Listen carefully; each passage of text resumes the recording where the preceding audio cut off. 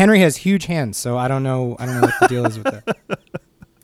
They don't translate over FaceTime, I guess. I guess not. I'll tell you what, I'm gonna turn my mic up just a little bit. So now we have bigger waveforms. Yep. That Do bigger waveforms means better recording, right?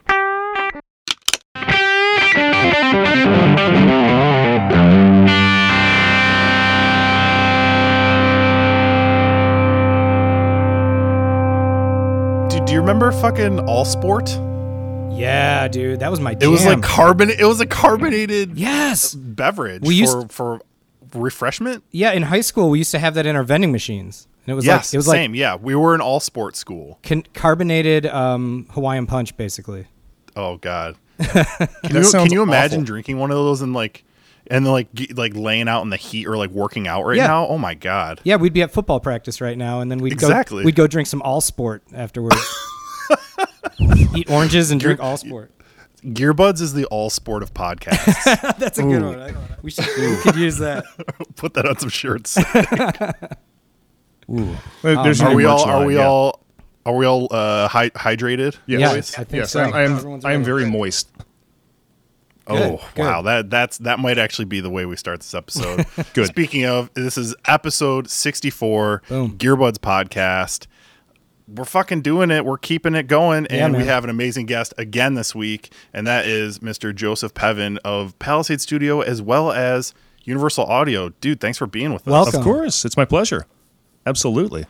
Oh man, we are gonna dig into you and your moist hydration so much as we go on. But first, let's just get into the normal segments that we usually do and dive right on to the Symphony of Corrections here. All right. Here's your weekly reminder that cables are tone tubes. If you were here with us, Mr. Joey Pevin, we would be gifting you with a tone tube right now. Alas, we are all in our own respective studios. Some home studios, some an actual badass, amazing studio like you. Which we're going to talk about. So yeah, you've got a tone tube headed your way eventually. Thank you to all of our listeners far and wide. Follow us on Instagram and Facebook. Subscribe Spotify, Apple Podcasts, Stitcher, Google Podcasts. I've been updating gearbudspodcast.com, the free stuff that you can download right now. There's a new Kawai K1 synth VST that is available for free that I will put up there, which has been referred to as the poor man's Roland D50. Includes all the romplers and all that kind of shit that it used to have. I'm going to download it just because, I don't know, why not? I want to try this thing. Although it turns out that it's not actually Mac friendly yet. So just for you Windows PC users. That's interesting. Usually it's the other way around. That's funny. It is. They're saying Linux and Mac are right around the corner for this one. So we'll see. It's a very small company making this here product. So it's not like it's coming from Universal Audio or something like that. Right. I wanted to give a quick little update here. We talked last week about the Vanilla Ice 4th of July concert that was supposed to be taking place. How did it go? It didn't go. Oh, they canceled it, and they tried to spin it as Vanilla Ice being like, I didn't realize how horrible of an idea having a fucking festival is right now in the South. Because it hasn't. This hasn't been going on for 4 months. Sure. It turns out there were only 284 tickets sold in pre-sale. So I guess Vanilla Ice is not the draw that he once was, especially during a global catastrophe. Yeah. However, I've got some positive things to add here because that same weekend, Mr. Dave Chappelle hosted a 4th of July music festival where they actually did it right. Mm-hmm. So that's pretty fucking cool. It was 6 hours long, all outdoors, of course. 400 people limited. I don't remember, somewhere in Ohio, wherever he lives. Every single person had to get a COVID test before they're allowed in, which is kind of fucking cool. That's and really of course, everybody who was allowed in was negative. Erykah Badu, Common, Talib Kweli, a bunch of people were there. Questlove was doing DJing. They did stand up. I guess John Hamm was like just hanging out, working the crowd. Throw him in the mix, huh? As John Hamm does, apparently. So all right, that was pretty. I was pretty excited to hear about that. That there are these sort of alternative options to just like having to go to a shitty country show in Nashville right now if we want to see some live music. Yeah. People are trying to figure it out right now. I like the live COVID testing, I don't know if it was live, but they probably had to bring a slip with a date that said that they were negative. So I haven't heard of that one yet, and I think that's really smart.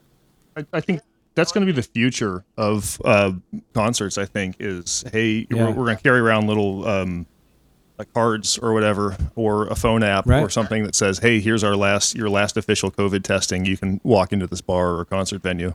At least for the foreseeable future. And I know that there's been sort of arguments against it and how they're doing it in South Korea and stuff. I am fucking all about it. Like, I would love to just have an app to say that I'm okay, and that allows me to do things again, because things are especially dire in the live music world right now. Yeah. And if you can, or everybody can, so you should. I'm just telling everyone right now, you should go to saveourstages.com. You can add your name to all sorts of measures going on to try to get some actual assistance and relief for a lot of people in the live sound and production world right now. They make it super easy for you to do that. You can link your Twitter account, which I did, and it'll automatically tweet at your local representatives to get them to pay attention to this. So please go to saveourstages.com and check that out right now if you can. Absolutely. We need our venues before everything turns into a Live Nation joint. God, seriously. Ugh. God, yeah, we do a lot of Live Nation bashing around here, so good. That definitely works for us. Another thing that I wanted to it's not quite a correction, but I guess to follow up on from weeks past. This one actually goes back to 2 episodes ago with Broadway actor and musician extraordinaire, Mr. Noah Pelty, and we were talking about the unaired Metallica MTV Unplugged episode. Right. And I just needed to check back in on this with you guys because I did find it and watch it. It's really good, right? They were very smart in not airing this episode. Okay, so it's like the first 3 songs are acoustic, more or less. Although I will say Lars still has a double kick drum, which is fucking hilarious. And he uses it this on was the acoustic songs. Oh yeah, dude! Obviously, it's God. fucking Lars. Oh. It was from 1998, so the height of their shittiest Reload era. Okay, I'll just say this: they did, I think 3. Like I said, the first 3 songs were acoustic, and then they just were like, "Well, fuck this. We're terrible at this. We're going to go back to playing electric." And one of them was "Last Caress," and I think James must have been also at the height of one of his heights of alcoholism, because while the rest of the band was playing it straight, he was like kind of half swinging it, and it is fucking horrible. Wow. It's a train wreck. You can't look away. It's that bad. I was gonna ask you, like, what was the height of the performance, and sounds like that might be. No, it isn't. I'll get to that. I was gonna say, please tell me they had the Saint Anger snare going. That's where they premiered it. Please. Oh yeah. It was a little too early for that. It wasn't that. It was like Reloaded trashy, era or something. Super high pitch. Yeah. Although speaking of shitty performance, I'll say that this really made clear how fucking much of a fraud Kirk Hammett has always been. And I say this as someone who like truly loves Metallica, and they've been, if not my favorite, one of my favorite bands my whole life. But man, him playing just like his shitty sort of too fast leads on a Godin acoustic is laughable. It's so bad. No, but I'll get back to your question, Dave. The height of the performance for me was when they played King Nothing towards the end, and that was one of their Reload era shitty songs, and it was the height of the performance for me for 2 reasons. One, because that song is just like all Jason Newsted bass chorus. There is so much bass chorus in that song, which as our listeners know, chorus is just my least favorite thing of all time. But bass chorus you're totally okay with, right? Yeah, of course. So it's tons of bass chorus, and then at a certain point, and I can't quite tell from how they filmed it, but at a certain point, James ends up with the most 90s wraparound sunglasses that you could imagine. Yes. Like just like all of a sudden, someone hands them to him or something, and he puts them on for part of the song. Yeah, and then takes them off halfway through. They're indoors. Oh. And this is one of the last songs of the set. I don't know, dude. I highly recommend everyone watch this if you're looking for some serious Metallica Schadenfreude in your life, because it's incredible. Maybe we can repost that on the Facebook for everyone to see. It is That's available a great idea. on YouTube. Right? It is. Okay. It's on the tubes of you, so it's there. Wow. Yeah. So I needed to follow up on that. One other thing to quickly follow up on. We were talking about that Tokai lawsuit jazz bass, and we couldn't come up with the name of it. Yeah. And I looked it up, and it is called the Jazz Sound. Jazz Sound. They didn't even bother to change the word jazz. Mm-hmm. They just called it the Jazz Sound. Yeah, they were so like, that's pretty sweet. bring it on, lawsuit. Let's go. Yeah. What movie yeah, was that dude. from again? That was in a movie you watched. Right? I watched the shitty Will Ferrell Eurovision movie. Yes. And the bassist is using a Tokai jazz bass. That's where that came from. Nice catch, man. Yeah, way to go back. That's awesome. All right, that was a symphony right there, and we're going to take it to my favorite part of every episode, Dave's Docs. Yeah. Well, I wanted to do a little follow up as well. Last week we talked. I tried watching that the Garth Brooks documentary on Netflix. Yes. Joe, did you get a chance to see that, or it's No, it's I've premiering not on seen Netflix that. right now? Yeah, no, I've not seen that. Yeah, you don't need to. It's I tried, Henry. I couldn't make it, dude. I got about 20 minutes into the first half again, like from where I picked up, and I had to turn it off, man. It's just he started crying a lot. The guy, he gets choked up like through the whole thing. I even skipped ahead to like the next part, and it's like him crying a lot, like reminiscing. I think he's drunk. I think that's what it is. Sometimes, you drink too much, you get a little emotional, and I think booze blues, baby. Yeah, and I think that's definitely going on. But he'll be like, man, that was the first song I ever wrote. And he's just all, and it's like, dude, it's the first song you ever wrote. Like, it's not, it's nothing to cry about, We get it. You're amazing. Like, you're Garth Brooks. So I turned that off. And then I decided to switch a little gears. I've been... Wait. Hold on. Before we switch gears, I'm actually really glad you brought this up because... have you ever checked out the Tom Segura, Christina P. podcast, Your Mom's House? Yes, absolutely, dude. And I love their commentary on it because he talks about the exact same thing. Well, so I love Tom Segura. I just have never really gotten into that podcast. But randomly this week, YouTube suggested some clips from it where they specifically get into Garth Brooks. Oh, did they cut it out into like a clip? Yeah. So, and this has been a running thing to the point where like his fans, anytime Garth Brooks makes a post on Instagram, like hundreds of Tom Segura fans post these really bizarre things that I still don't really understand what they're talking about. Yeah. So but it is like they troll the shit out of this guy. So it's an inside joke. Like everything about that podcast, it's called Your Mom's House. It's an inside joke. And what up to the mommies? If you guys are listening out there, those are the fans. They're called the mommies, and they basically troll any Instagram post, any that live performance thing he did at like Notre Dame or whatever. Yes, I watched a thing specifically about that where they just fucking tear into him about that. They just trolled the shit out of. They have this like whole theory that he's like definitely like some kind of like psychopathic murderer. There's just a lot of. The guy seems really crazy, man. He's pretty out of his mind, so I can definitely see where they're coming from. But again, Garth Brooks, man. I mean, what can you say about the guy? Great musician. It's so weird. Great musician. I think he just went out of his mind. I think it was one of those things where he just got too famous or something. I've really tried to be a more positive person in my life and not just like so deeply slander someone. But man, that guy seems like a fucking weirdo. Well, and the way that he talks, he gets this real. He gets real, sorta, and everything's got a message to it. Thing. Yeah, and everything's like real important. And then in this documentary, they zoom the camera in like right to his face. I think I talked about it last week, but you can see like the blackheads on his nose. Like it's my God, right into his face. It's really hard to watch. So I had to turn that off. What did you turn on though? Well, I've actually, speaking of country, kind of, I've been in this like outlaw country kick. I think it happens to me around this time every year. We talked about Tales from the Tour Bus, a few weeks ago. And I watched there's actually a documentary about Townes Van Zandt. I don't know if you guys get into him at all. I know, Henry, we've watched a couple of videos of him. Well, I know him mostly from Heart-Worn Highways. Yeah. That documentary that made me fucking weep. Yeah, same here. So there's some clips from that in this. This was 2004. It's called Be Here to Love Me, and it's the whole story about the guy. Just fantastic documentary, man. Super sad. I mean, the guy didn't write a happy song in his entire life. So you kind of got to be in the mood for it. But I have to say, like, all of his songs are just super spooky, really moody, really emotional. I want to say he was like, the first emo like ever. I mean, just because and the lyrics and the songwriting, I mean, everything's just poetry. I really have to say he's got to be one of the best songwriters, at least in country music of all time, hands down. And I think if you ask any real country fan, especially old country fan, they're going to say Townes Van Zandt.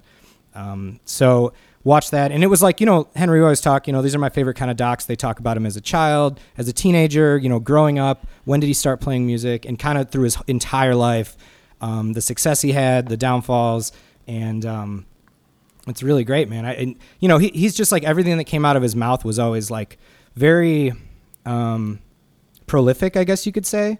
Like somebody once asked him in an interview, we were watching it, and he's like, why are all your songs so sad? And he's like, well, I don't think they're all that sad.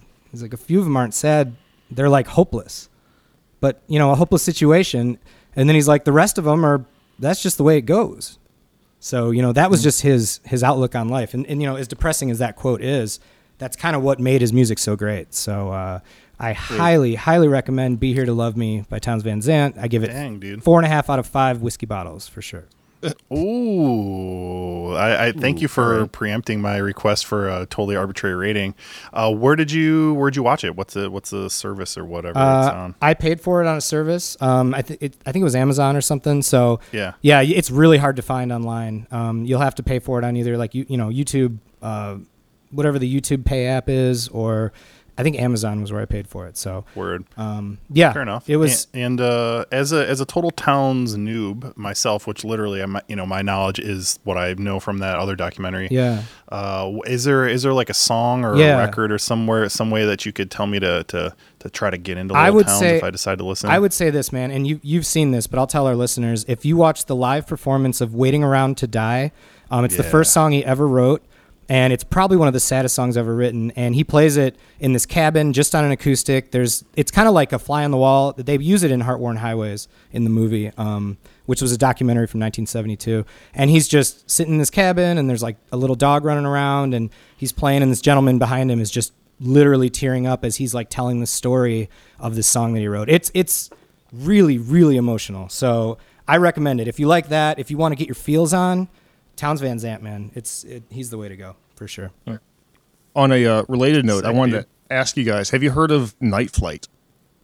Is this familiar? Night Flight. Night Flight? No. Night Flight. So please. Night Flight's a streaming service, and it sort of predates MTV. So I guess it started about 1980 or so, roughly then. But on their streaming service, they have more music documentaries than I've ever seen in my life. Holy shit. Oh, yeah. I'm currently looking at 4 different AC/DC documentaries that they're streaming. Wait, there's one AC/DC documentary? No, there's 4. Wow. You might have just changed the game for us here. Oh, yeah. I mean, I'm always looking, and they just have like a library of them. You can just kind of go through them all. And I'm looking at about 20 different grunge documentaries. Let's see how many British invasion documentaries. There's another 20. Cool. Here's the Sid Barrett documentary. You just filled Dave's docs for the next foreseeable future, I guess. I guess I'm not sleeping for the next 3 days. The best part of this whole service is that it's also full of the craziest, weirdest horror B movies, sci-fi, straight to video weirdness really? ever. Yeah. They have the whole collection of Jane Fonda. And you said that was called Night Flight? Night Flight, yeah. They have a whole collection of Jane Fonda workout tapes here.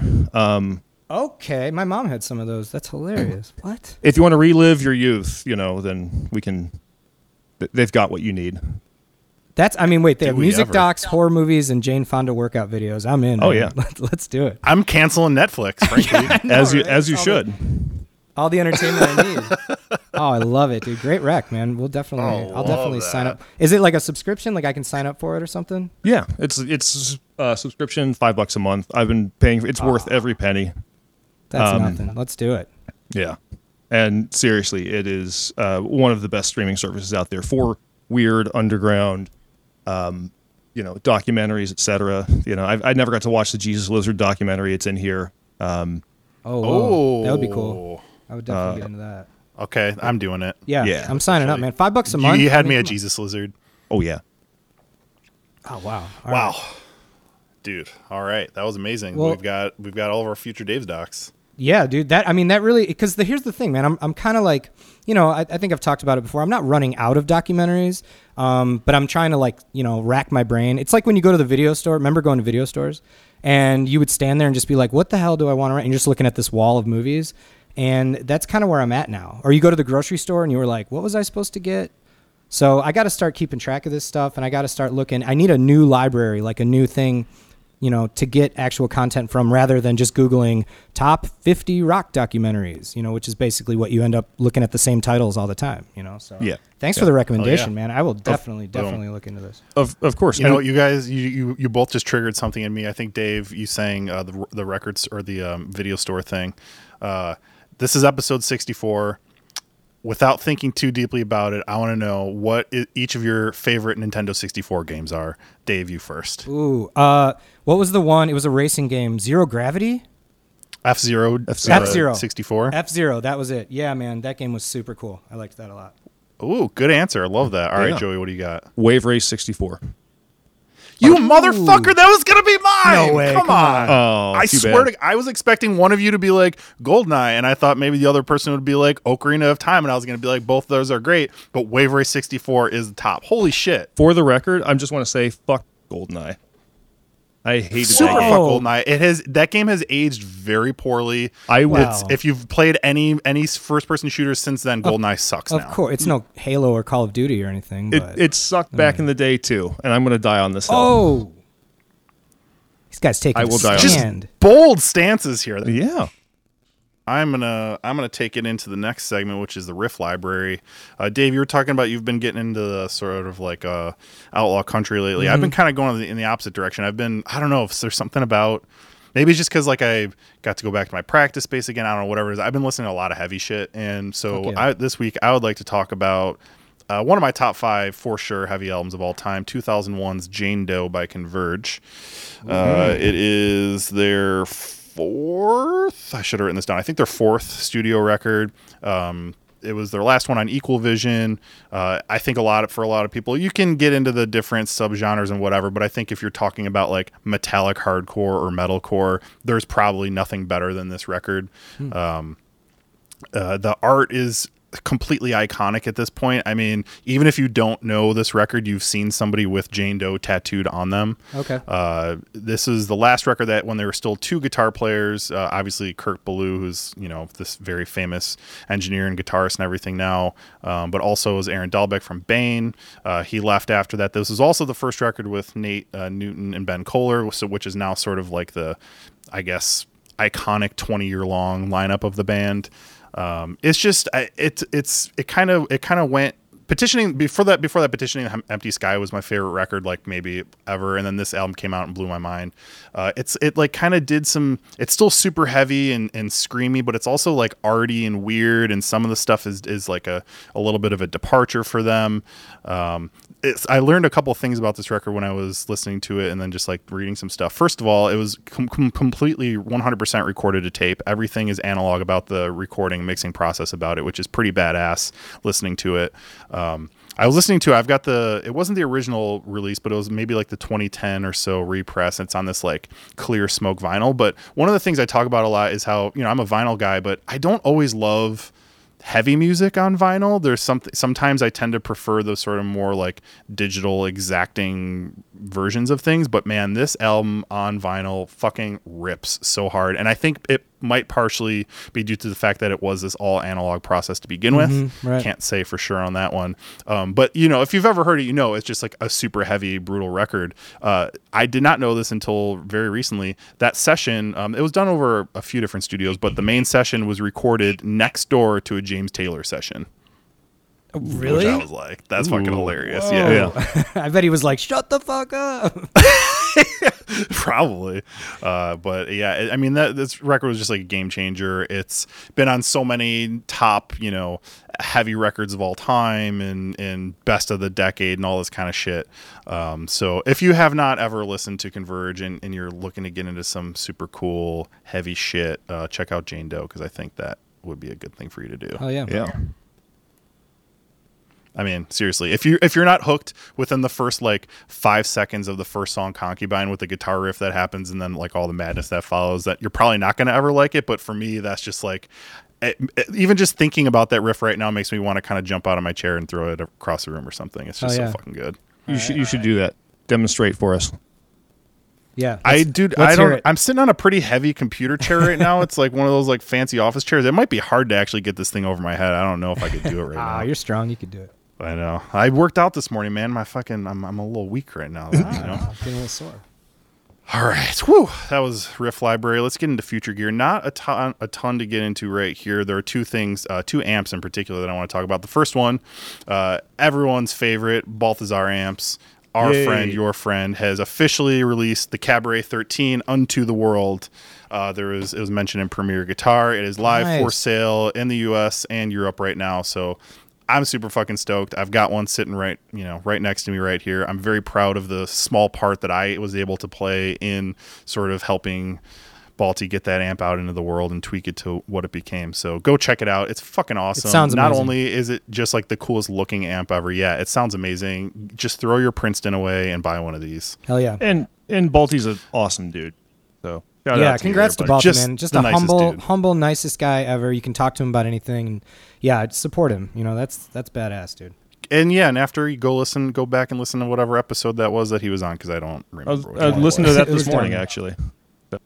Awesome. And hell yeah. And go check it out. There's more to come there because we may we were getting together on Monday to work on some new stuff, so we'll see how that goes.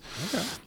Another amp that I do want to get into really quickly. Obviously we're talking about Summer NAMM didn't happen. So there will be this sort of like trickle of new gear that gets released and announced. And one of them is a new amp that I'm particularly interested in learning more about and trying out. And that is by Diesel, or I guess Deitzel if you're German and pedantic. But they've got a new head out, and it is honestly it's the VHX head is what it's called. 100 watts, all tube. It's KT77 with 12 AX7s in the preamp. Not cheap, $5,000. Not that any of their amps are cheap, but there are a couple things about this that I wanted to mention that are kind of crazy. First of all, it has a digital color screen on the front of it. So that's just a thing that's going to start happening with amps that aren't Line 6 Spider amps, I guess. Is it like a touch screen? What does it look like? Is it like it has knobs, but I don't know that it's a touch screen. I think it might just be more of like a little color display. It has the amp is a lot. It has an IR player built into it, so you can load your own cabinet IRs. Yep. It has IR player. It has DSP built in too, so it has all sorts of different effects. It has 3 effects loops, which is fucking crazy. Whoa. But it also has USB output, so you can just like record directly from it. But here's the main reason that I wanted to talk about it is I have not heard. I believe this is a first. It has. So I have a Kemper profiler. Kempers are very popular in the world right now. You can also do some sort of like profiling type stuff with Axe-Fx's, etc. This has built into it. It has functionality that essentially it doesn't block it, but it knows when you profile it. It was coded into the software to take logs of when you profile the amp.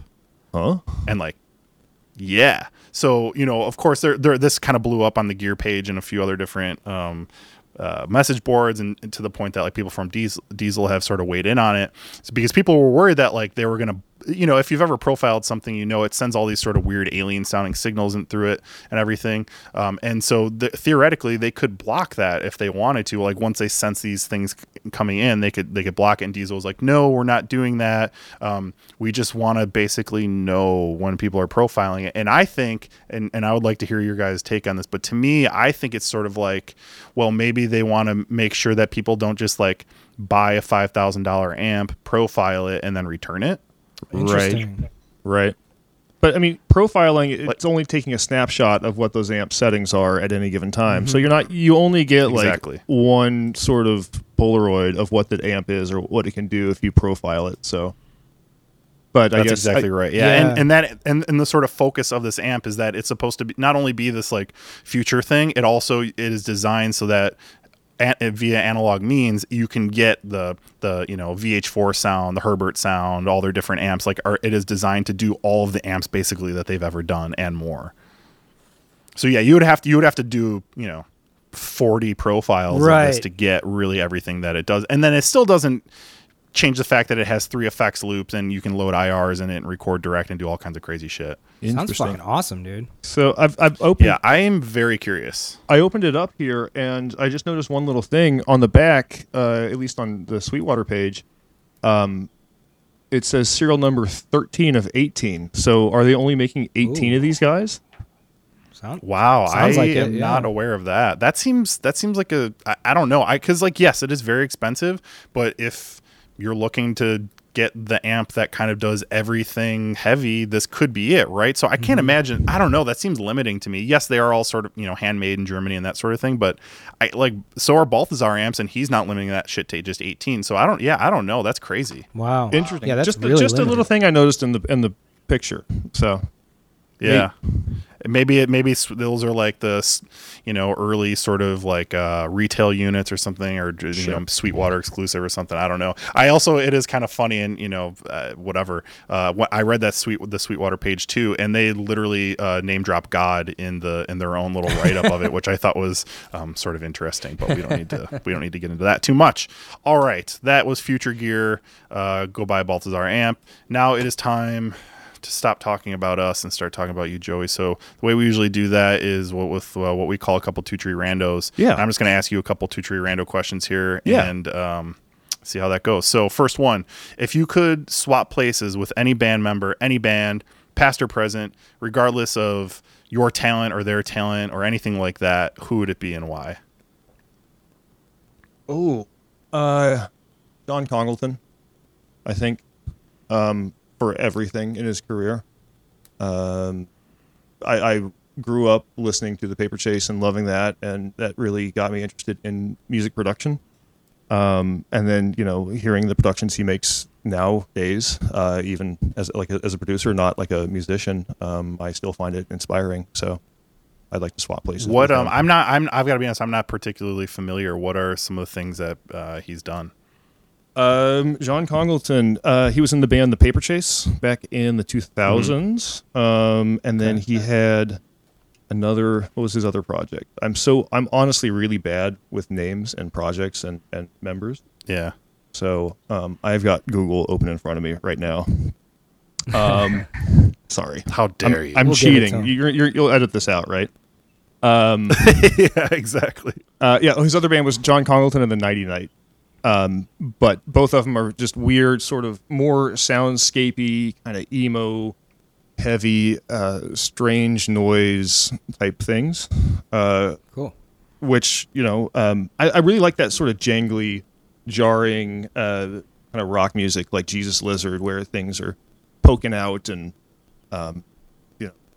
not cohesive in a way, but also are cohesive in a way, like bands like Oxbow and what that are, how is this being held together, but somehow it is, or Daughters, really. Fuck yeah.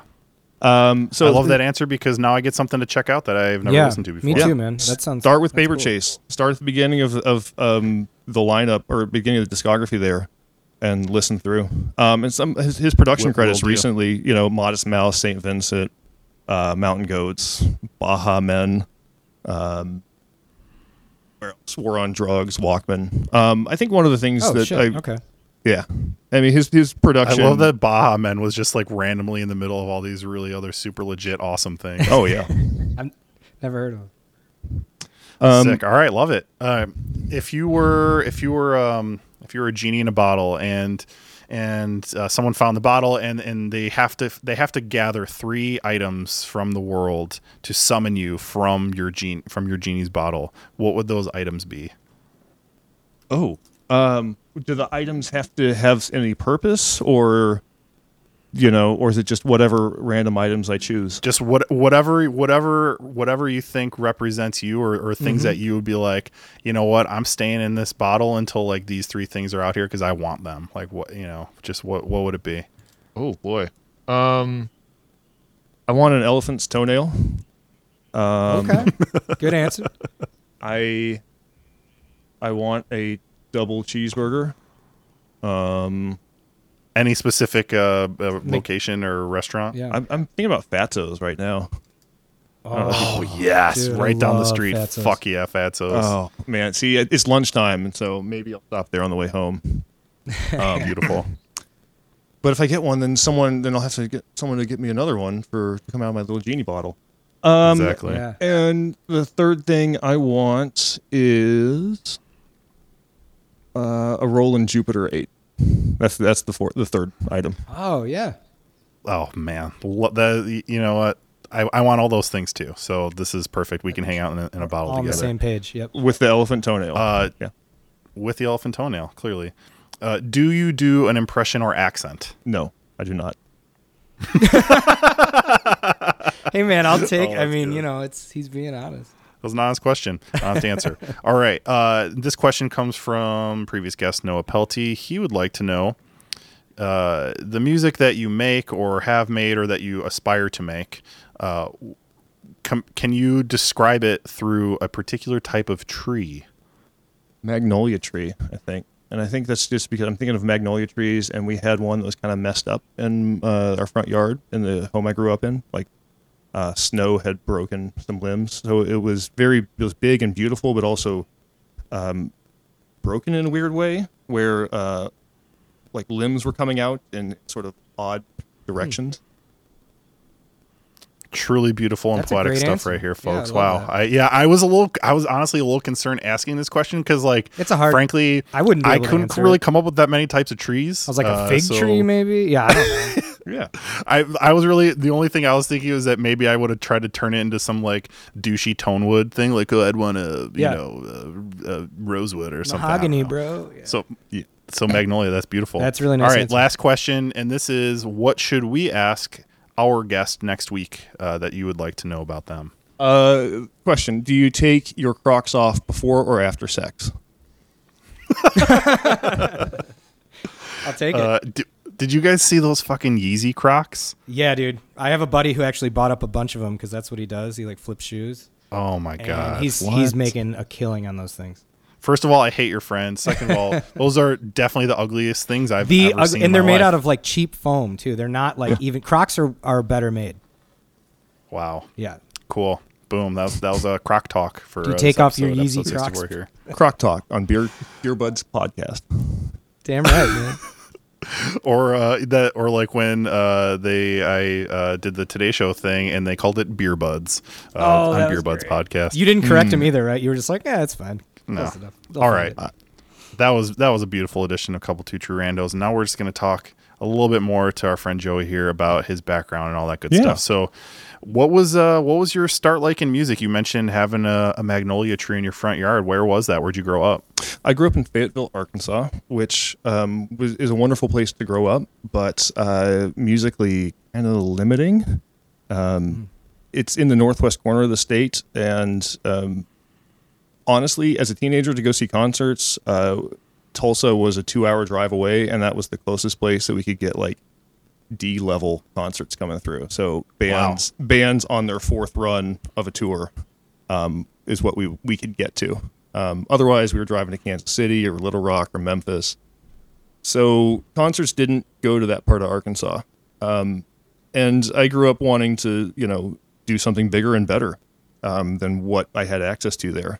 And, ended up in Chicago, finishing college, and have stuck around since. Did you start playing any instruments or anything like that back in Arkansas? Back in the day. Let's see. Back in the day, there's a place called Clunk Music Hall. Shout out to Chris Clunk and them for giving all these teenagers a home and somewhere to go. So we had like a really small like local scene. And as in the teenage years, it ended up being much more of that screamo, emo type stuff. But I always wanted to make metal, and I played keyboards in a really bad nu metal inspired band because that's what was popular at the time. That and screamo, and we won't mention names or anything because it's to protect the innocent. Yeah, exactly. But I actually was really inspired heavily by Trent Reznor of Nine Inch Nails to get into the technology and synthesizer type stuff. And that has remained one of my biggest influences in music is finding new and strange tones that aren't off the shelf. Like how can we take something and manipulate it in different ways using synthesizers. I don't know. I truly was always enamored by technology. And I think that's what got me into, the studio world. Yeah, man, you're in the right place for that right now. Absolutely. Oh yeah. So you said you went to school here in Chicago. Did you go to Columbia? I did. Yeah. I finished my degree at Columbia. I did most of the early stuff down at Arkansas, then transferred up here to finish. Cool. Well, you're again in good company with our friend Dave here, and it seems like most of the people that we talked to on the show at some point went to Columbia. It's it was a great school. Amazing, actually. I think everyone went to Columbia. Assuming, right? For what's that? Yeah, you did music there. I'm assuming, right? I did audio design and production, actually. Cool. Yeah. Very cool. So, we already sort of mentioned earlier, you've got the studio now where you're recording called Palisade. Was that, I know before that you had another space, Rat City. Was that your first studio? Like, how did that all sort of evolve? When did you start working and getting your own spaces together? Well, let's just go back to college here real quick. And my last semester at Columbia, I ended up getting an internship at Gravity Studios here. And Gravity is a legacy studio. When they formed, like 93 or so. So they were around forever. And it ended up working at Gravity for several years. And after that, I went off on my own and was freelance for a little while. And then sort of randomly out of the blue, had an opportunity to open a studio. And I had a small space in the Fort Knox building called Rat City Sound. And ran that for 6 years. Did a couple really good albums out of there. As Hell's Lupa and Cafe Racers Shadow Talk. Wow, I'm so terrible with names. Oh, awesome! Shout out to our mutual friend Cortland and the Man As Hell. Love that record. Sounds really good. Which one? Oh, the As Hell record. In fact, I actually listened to that not that long ago, and it's fucking awesome. Oh, thanks. That was all me, and doing mixing, recording, production, etc. So, I mean.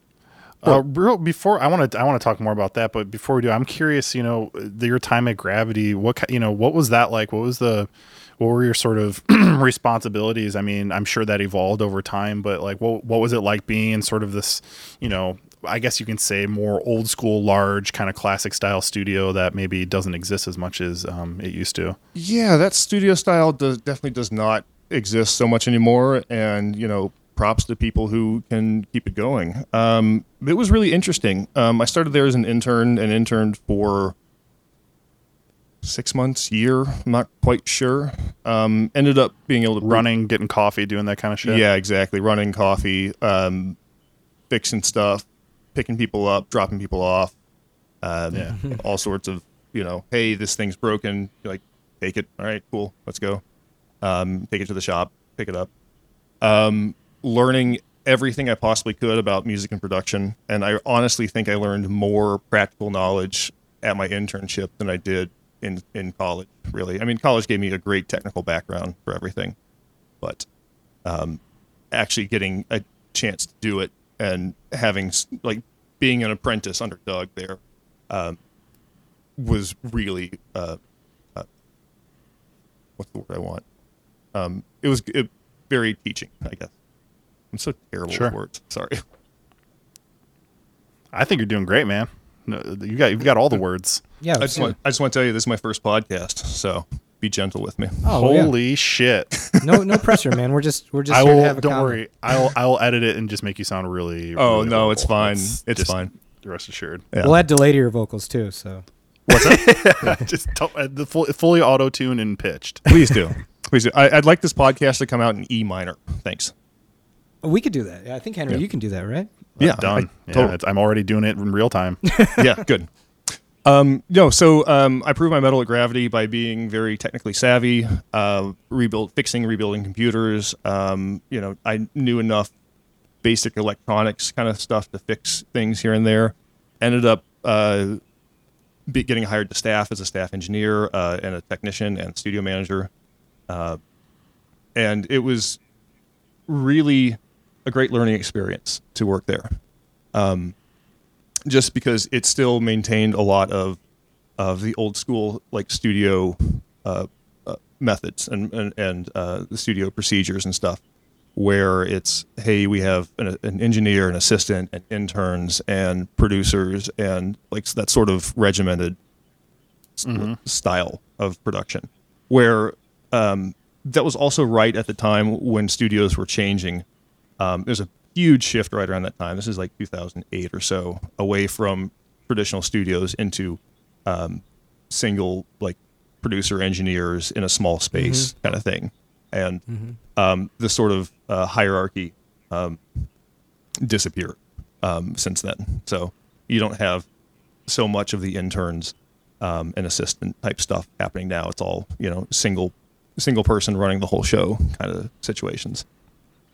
Yeah, totally. It's much more focused on the sort of self-sufficiency and wearing a bunch of hats and being able to do everything that needs to get done. So it sounds like obviously that in terms of approach, it had to have influenced sort of Rat City and taking those next steps. I'm curious what your time, technical background going to Columbia and working in a big old fancy studio, like how that influenced your sort of gear philosophy, what you decided to fill your own studio with, how did that influence what you wound up acquiring for Rat City and now Palisade? Well, I looking and getting on sites like Gearsluts and things really has turned me entirely off of the gear acquisition syndrome. And I look at gear now as tools. Like every EQ is a hammer and every compressor is a pair of pliers. And I try not to get enamored so much by, this is the new hot thing, or, oh, you have to have this preamp to record an acoustic guitar, or you can't work unless you have, a real Neumann U47 or whatever. I mean, I buy things that fancy me. I look for things that are cheap and weird and do a thing that you can't find somewhere else.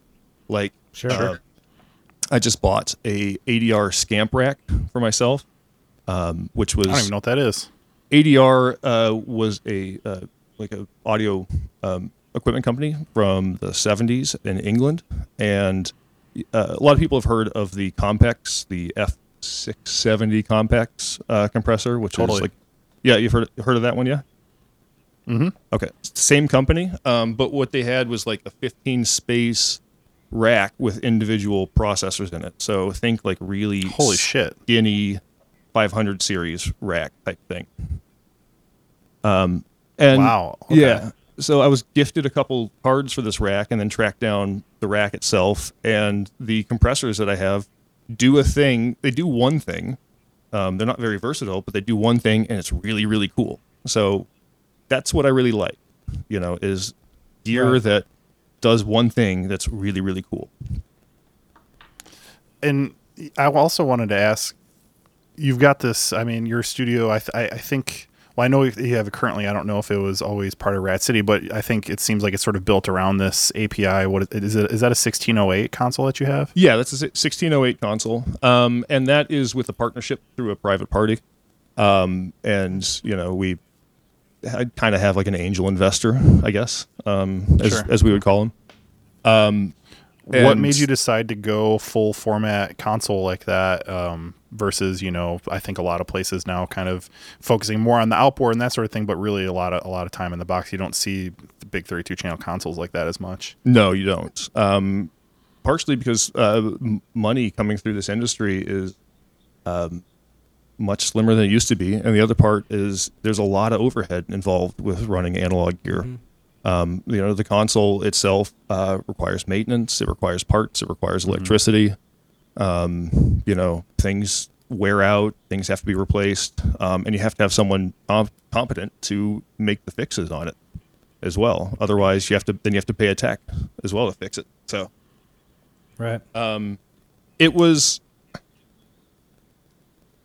I took on the console almost sort of enamored by getting to use a real analog console again. Sure. Oh, yeah. Like that's the dream. Yeah. And I like it, but truly an analog console in 2020 is just nothing but a big fancy hammer to me. It's I'm going to get so much, shit for saying that, but console is really not necessary unless you're in a big space like we are now. But at the Rat City space, it was absolutely overkill. But why not have? But why not have it and sort of I mean, shit, if you can, why not? I mean, are you, is it sort of, are you using it kind of hybrid where you're using it to track as well as mix? What's the sort of like, is it on every session? What's your kind of philosophy with it? It depends entirely on the session, honestly. I mean, I do track through the console a lot. But depending on the session, you know, like if I'm doing hip hop stuff, I usually don't use the console actually. Mm-hmm. If I'm doing rock stuff, I'll break out my mixes and track through it and stuff. And I think that's just sort of that's more of a workflow issue, really. In hip hop, you switch back and forth between sessions a lot. You have to recall things very quickly. You know, it moves very fast, where I find with rock and like acoustic music, you take your time and lay everything out. Mm-hmm. So I think rock music lends itself to the analog workflow a lot more than like beat-driven music does. So it like I said, it really depends entirely on the session that I'm working on. Totally. Yeah. I want to know, so obviously we've talked a little bit the transition Rat City to Palisade. So what was that like? What happened there to sort of spurn the growth? It sounds like you're in a much larger space, maybe a different partner now. So what was what kind of happened to sort of urge that transition? Well, if I'm going to be honest, I was in a space at Rat City where I was ready just to shut it down and try something new. But also, like right at that same moment, I got a message from a friend, Adam Stilson, who was the owner of Decade Studios. And Decade has been operating out of this space that we're currently in now for the last 2 years. And Adam wanted to go freelance and asked me if I wanted to take over the business or merge into the business. And so me and his former partner, Eric Rasmussen, talked it over, and we came to an agreement and merged our two studios together. So Adam left the business. I moved in. We renamed it, rebranded it, gave it a facelift, and that's how Palisade was formed. So this space is kind of a crazy. We never actually got to the history of the space here. Yeah, but it was built in 1982 by some engineers, and it's funny enough. I'm friends with one of the engineer's dad, or the engineer. How do I say this? I'm friends with a guy whose dad built the space, and we put that together much later. Yeah. What are the chances? Yeah, exactly. So it was like. This space is kind of crazy, and we're throwing our everything into it because you can't find a space like this anymore in Chicago or any major cities, really. And the cost to build a space like this new would be absolutely astronomical. So we've like kind of like a hermit crab. We moved into this space that was a studio through the 80s and 90s, and are giving it a new life, really. I love that. It's upcycling. Yeah. That's a word people use, right? That's a word. And how recently did that all happen? That was all this year, actually. We I moved in on March 1st. You know, great timing, right? I know, it's perfect timing to open a brand new business. 1 week before a national pandemic. Yeah. So. We're laughing about it, but of course it's fucking scary. So, I guess I'm curious, obviously, until very recently, we couldn't even really have these sort of like in-person sessions and that sort of thing. So what has it been like for you as this new business owner with a larger studio? Like how have you sort of approached handling these new normal times that we have and all the stupid fucking sayings that we all hate already? So like, how have you approached it? What has it been like so far? You mean like our COVID procedures, or? Yeah, totally. Well, there's a piece of software out there that is sort of life-saving right now. It's by Audio Movers. It's called Listen To. And what it allows you to do is take your mix and broadcast it. You can take anything really and broadcast it over the internet. So we can work remotely and mix in real time here and have the client at home listening. So sessions. No way. Yeah. Really? We've never heard anything like that. That's crazy. Yeah. For podcasting, this might be a great thing to look into as well. But it's called Audio Movers Listen To, and it's like $10 a year. But so we're working on more remote sessions, so less people have to be here in the studio. We're being very careful. Like, we're just being very careful with everything. Everything gets sanitized. Everything. We keep distances, make everyone keep their mask on until they, stand in front of a microphone, etc. It's weird, but I think this whole lockdown has been an incredible boon for musicians and creatives of all walks, because everyone's just had 3 months of sitting at home and creating, and now let's see the fruits of that labor. So. Couldn't agree more, man. Yeah, that's well said. So one of the other things I noticed about the studio too is, of course, obviously I had to look through the equipment list. Like, duh. That's where I go first. Yeah, is that I noticed that of course, just other than being in this beautiful space, like one of the things I noticed, it's both sort of, you've got all the Apogee converters and that sort of thing, and also all the Apollo stuff. I'm curious why you have all those different converters and interface sort of elements, and how you use them individually or concurrently.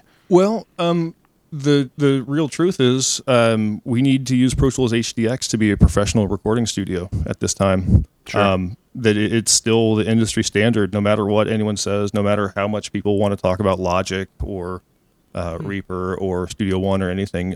Pro Tools HDX is the industry standard, and we're trying to create a professional world-class level studio here. Truly. Sure.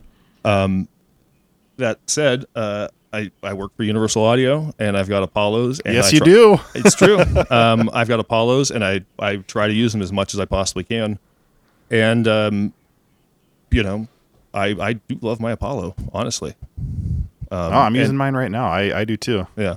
If there were a way to do, if there were a way to use strictly the Apollos, I mean, I would make that switch, but we have to consider that truly there's this space is being sold to freelance engineers and people who might not know some of the quirks that you have to use when working with an Apollo with Pro Tools or whatever DAW.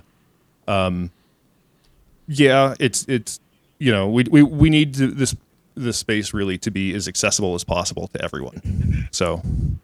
No, that makes perfect sense. You're keeping it flexible and you have that option, but you're not forcing a particular workflow when, like you said, I mean, for a decade at least, Pro Tools has been the standard that everyone uses. Yeah, like a lot of people use a bunch of other stuff now, but you kind of, it seems like you sort of, to be taken that or considered that way, you have to have that, at least the Pro Tools option there. So that makes total sense. Do you ever suggest to the artists, like, I mean, if they want you to be as comfortable as you want to be or use what you prefer, then obviously you'll use the Apollo stuff, right? Oh, correct. Yeah. And we had that. And we do have a way to switch back and forth between the two. It's just you throw some patches and then now you're using Apollos instead of the Apogees. Sure. So really, we're sort of providing every workflow that you could need or want here. So if you want to work entirely in the box, cool. If you want to work with Apollos, cool. If you want to break everything out on the console, super cool. We got that. Hell yeah, you do. Yeah. Thank you for easing this not at all forced transition here, where I do want to talk about this other facet of your life, which is working for Universal Audio, which is also super exciting for us to talk about because we're fans. How did you get into that world? What does that sort of look like for you now? Well, currently it's a lot of answering emails from home. Sure. Yeah. Yeah. But so I am the Chicagoland product specialist for Universal Audio, and most of what my job has been before Virus was going around to guitar centers and retailers and doing trainings and promotions, go to schools and show off Apollos and teach people how to use them, or do trade shows like NAMM or KnobCon or Sweetwater Gear Fest or whatnot, and just out there, just being the promo person for it. Sweet. How long have you been doing that? When did you start working with those guys? 2017 or so, early 2017. So 3 years. This marks 3 years right now. Nice. And so you clearly you're the expert then. So when any of our listeners have any questions, please go directly to Mr. Joseph. Yeah, sure. Evan. I mean, really, feel free. I'm here to answer questions.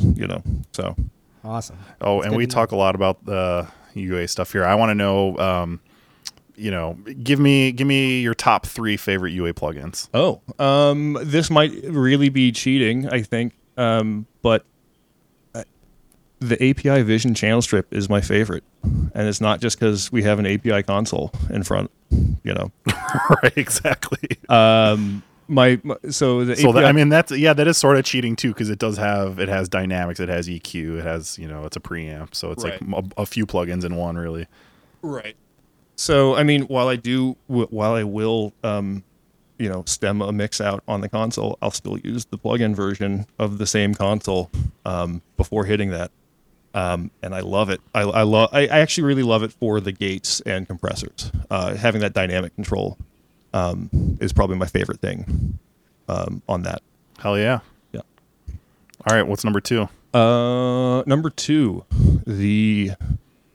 I'm going to mispronounce this. The Diatronic Tri-Stereo. Really? I've never even tried that. Yeah. You might like it, Henry. Yeah. Well, you should try it. I mean, I've already talked shit about Chorus, but I will say I was literally having a conversation yesterday with a buddy of mine, and I don't think I've ever mixed something that I didn't use the UA Dimension D, the Roland, nice. Which is like, it's a chorus, but it's not like, I don't know. To me, it's not like the Cure chorus or something. Sure. Right.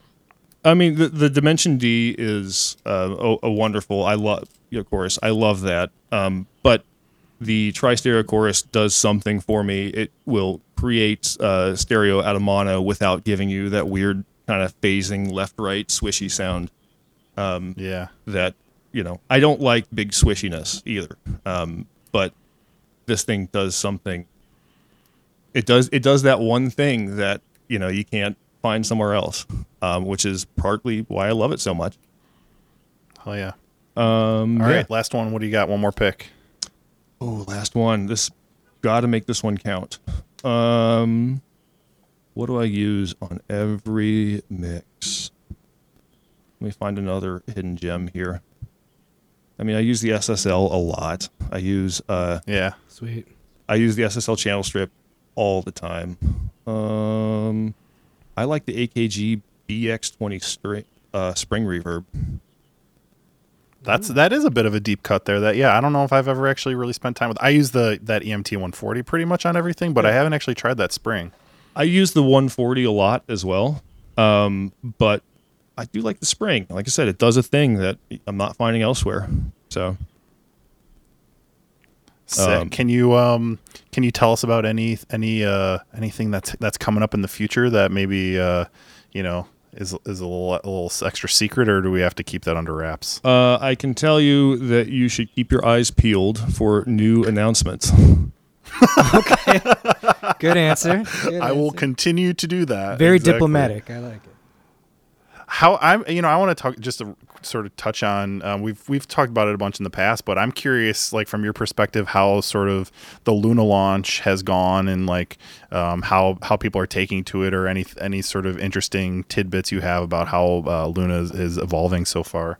Luna it's been a huge hit, I think. And it's kind of hard to tell sometimes, the people. It is slightly polarizing, and there are some people that are not happy with it, and they're very, very loud. When someone's not happy, they're very loud on the internet. But totally. I think, oh wow, yeah. So I mean, Surprise. But at the same time, we're giving you a free DAW, so right, exactly. Come on.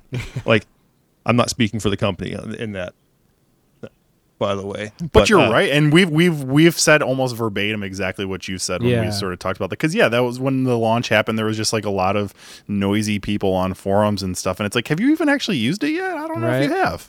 Right. It's going great. The development team for Luna is amazing, and my job has really switched into customer support for Luna since the lockdown started. So really what I'm doing is looking at bugs and errors and problems that users are having with Luna. So I'm seeing like, oh, hey, someone's having this thing's happening, or this thing's happening. But I get so many people like, oh, hey, there's this problem, but I love the software so much. It's changed my life. It sounds so good. Everything is wonderful. I think the people that like it and get it love it. Absolutely. But I was backtracking a little bit. I work fairly close-ish to the dev team, and they are geniuses, really, and they can work so fast. If there's I watched them solve a bug in front of my own eyes one time. That's insane. That never happens. Right. They were like, "Oh, this went wrong," and then it's like, "Oh, cool. Hey, Sean, do this, and Connor, you do this, and boom, now it's solved." And it's like, wow, okay. So they are on it. I mean, they are really, really on it, and nothing but props to the dev team. I wish I was half as smart as any of them. So.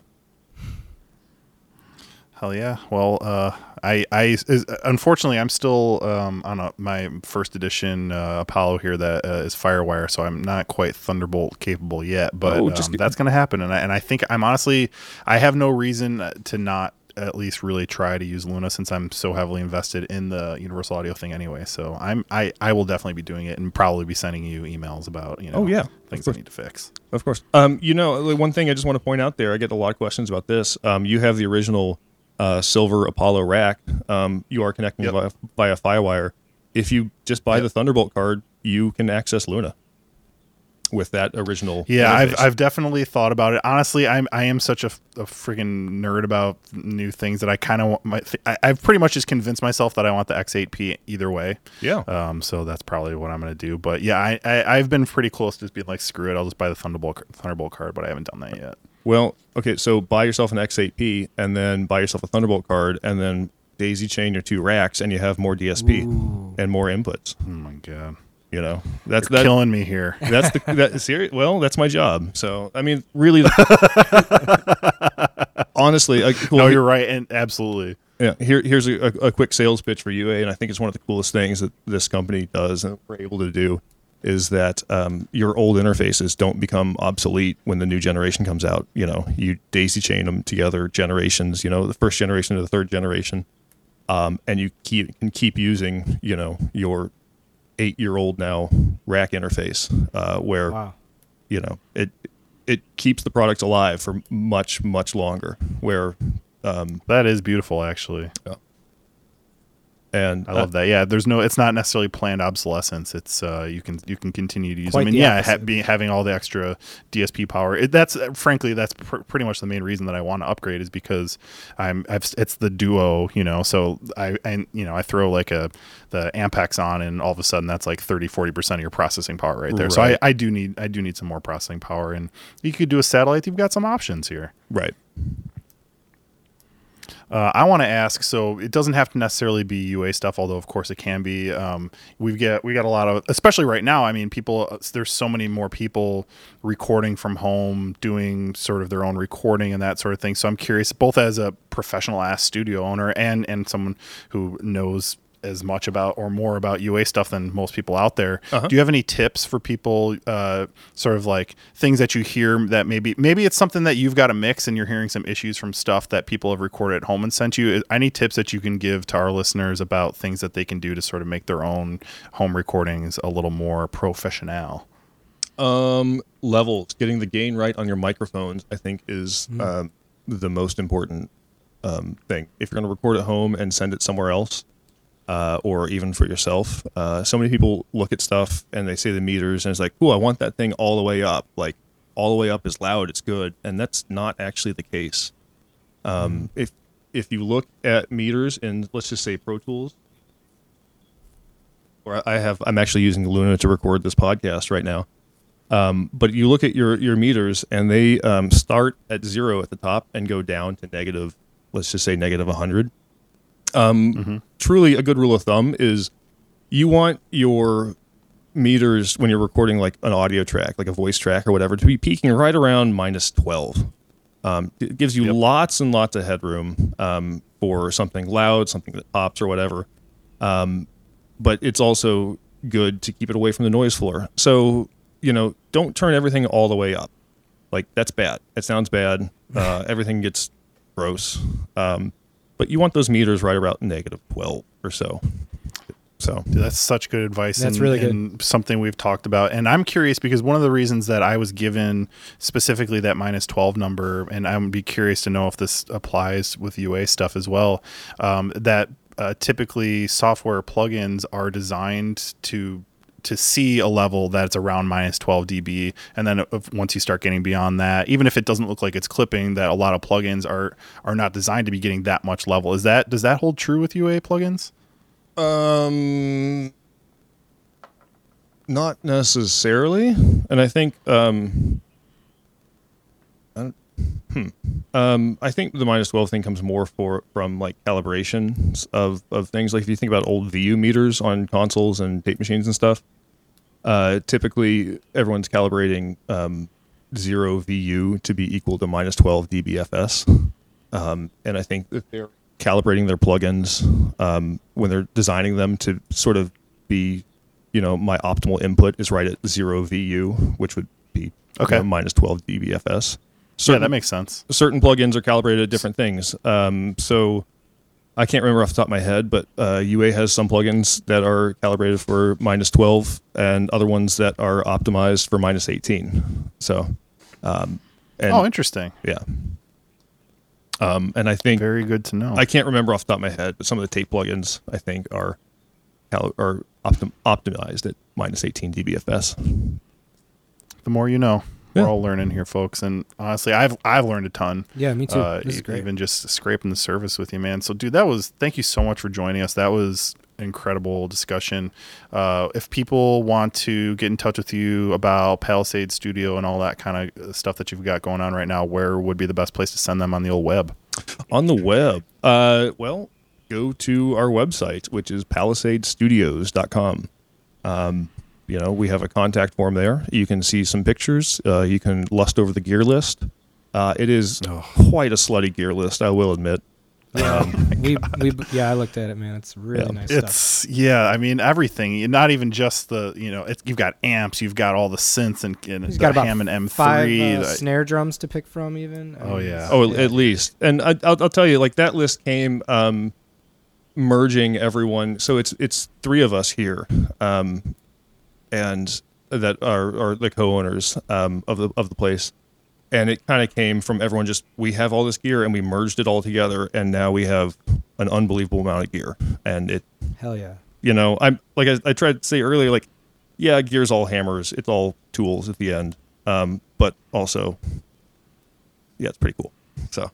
It's pretty cool, and frankly beyond the reach of most people, and I think that is the reason that a studio like yours is still so viable, is because you can have this collection of stuff that frankly, they're tools, but they're really fucking nice and really very expensive tools, right? And most of us just can't get our hands on those, but you can get your hands on some studio time or pay you to mix their project through that stuff. So that is definitely what you should do. And then in terms of, obviously don't want to create too much extra work for you right now, but if folks wanted to get in touch about any sort of Luna or any kind of issues or questions that they have with Universal Audio stuff, where would you direct them to go on the old internets? Well, the first place I would direct them is the UAD forums, which is just uadforums.com, and that will be a lot of very active and knowledgeable UAD users, and check there to see if your problem has been talked about before. Otherwise, if you want to get a hold of us, if you have something crazy going on, submit a support ticket, and maybe I'll talk to you. So that's awesome. That's great, man. And cool. If you're in good hands, if you do get him, yeah, of course. And if you are like super curious and want to demo something, reach out to the studio. Like we have it all here, so we can I can give you a demo. Love that. Oh, that's beautiful. All right, Dave, Joey, it's been great talking to you both nice today. Meeting Hopefully you, man. We can, at some point sort of find a way to be in a same space and crack a cold one or something that people used to do before all this shit. Yeah, you guys have to come and see the space in person, and then we can. I want to see that big live room you guys have, man. The live room looks amazing, so I can't wait to check that out. Wow. All right, guys. Well, clearly my brain's dead, so this is as good a time as any to call it. Joey, thank you so much, man. Yeah, thank you so much, man. That was badass. Of course. Yeah. Go check out Palisade Studio. Go buy some Universal Audio gear because that's good stuff. And take care of yourselves, guys. Yeah, you too.